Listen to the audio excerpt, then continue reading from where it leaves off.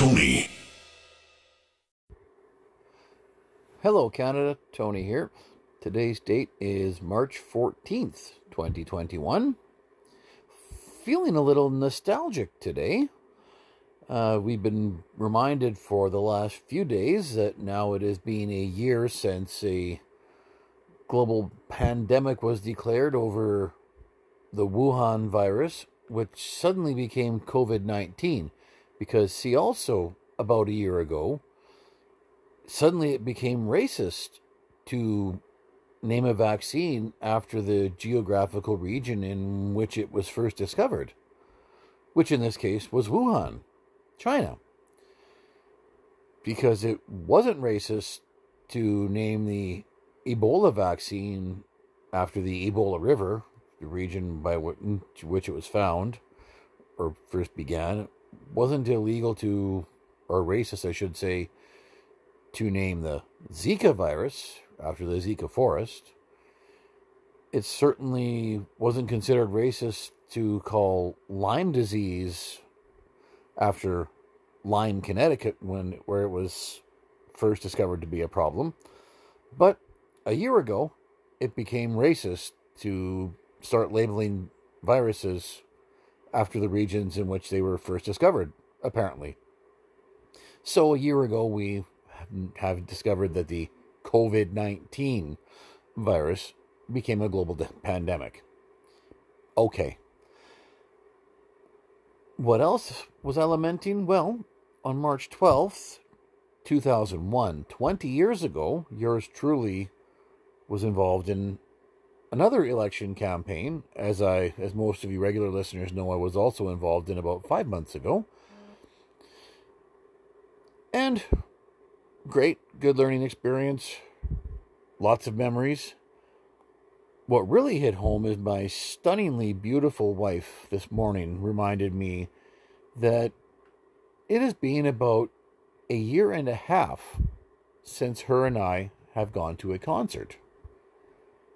And over a year since her and I have gone to a movie.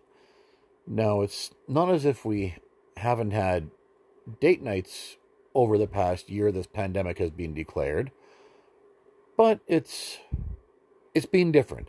And for all of you, it has been different.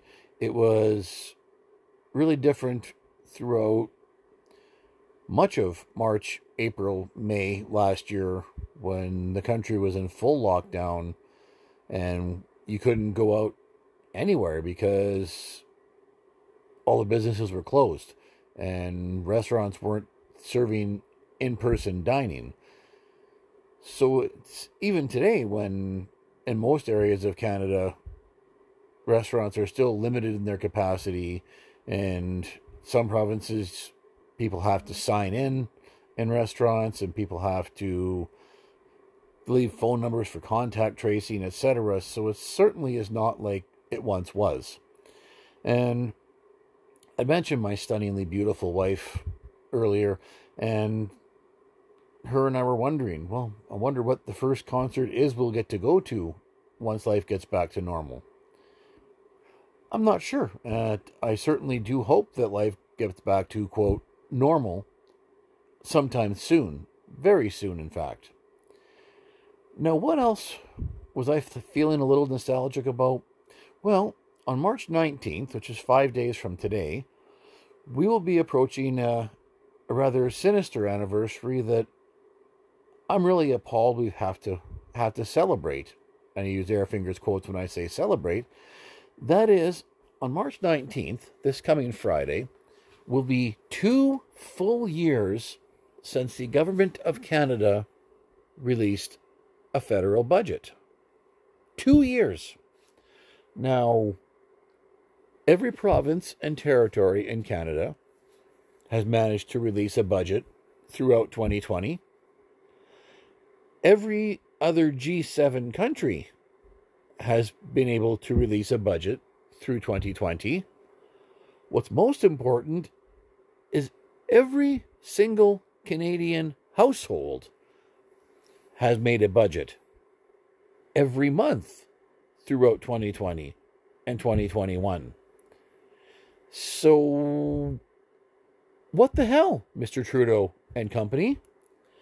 Now, the funny thing is, when every Canadian household makes a budget, we actually do a much more thorough job than our government does. And why do I say that?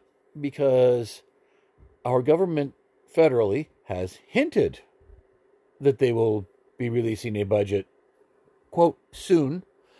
And they've already hinted that budget is going to be spend some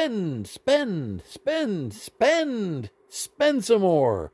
$100 billion in spending stimulus over the next 3 years. What they don't hint at is how they're going to pay for all that spending. And see, there's where the big disconnect is between budgets the governments lay out and budgets that we as Canadians lay out on our kitchen table. Because Canadian households have to look at how much money they're making, how much we're earning, and what our expenses are, and actually make that budget balance. Because, I'm sorry, Mr. Trudeau, it won't balance itself. At least not in our households. We actually have to do the math and see what our bills are and what our income is and make certain that the numbers all jive. So why can't our government do that? Why can't our government look at the revenues that they are going to make and then balance their spending accordingly? Oh, because that's not popular. And even the folks in the media are right on board. Well, I mean, they've got to do, politically expedient decisions, and, the cost of borrowing is so low right now. And I get tired of the apologists, because Milton Friedman once said, all debts are paid, whether by the debtor or the creditor. And he was absolutely right, as Milton Friedman, I think, pretty much always was whenever he said anything, because it's true. If you loan me $1,000, you've paid that $1,000. So if I pay it back to you, then I've paid it. If I don't pay it off, well, you've already paid it because you loaned it to me. So I get that. But who does not get that? Governments, at any level. They continue to kick the can down the road for future generations to pay for and let it be somebody else's problem. And that needs to stop. We actually need to know what our government is spending our money on, and we need to have some sanity injected into budget decisions. And that's not just the federal government, that goes for provincial governments too. Because while our federal government is $1.2 trillion in the hole now, when you add in the provincial debts and territorial debts, that number goes to $2 trillion. So really the provinces collectively are little better than the federal government. And we as citizens should be really, really disappointed in that.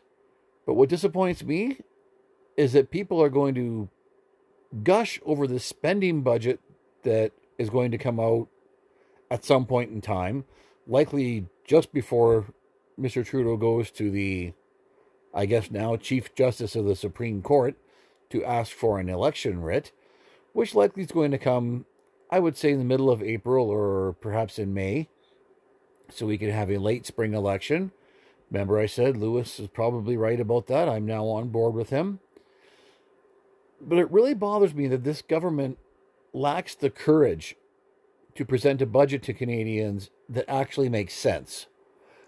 And what bugs me even more is that provincial governments are no better. We need governments to start running finances just like you and I do in our homes. Because the bottom line is, your dad was right. Don't spend more than you earn. Yet that's a concept our governments just can't understand. Which makes me nostalgic for a time, well, long before I was even born, when governments did understand that. When governments didn't rack up huge debts. When governments only spent what they made. And those are the days I long for a return to. Because if we continue on the path that we're on right now, Our grandkids are going to be spitting on our graves. We need to get our finances under control, because these should be the good old days, but unfortunately, they're the complete opposite.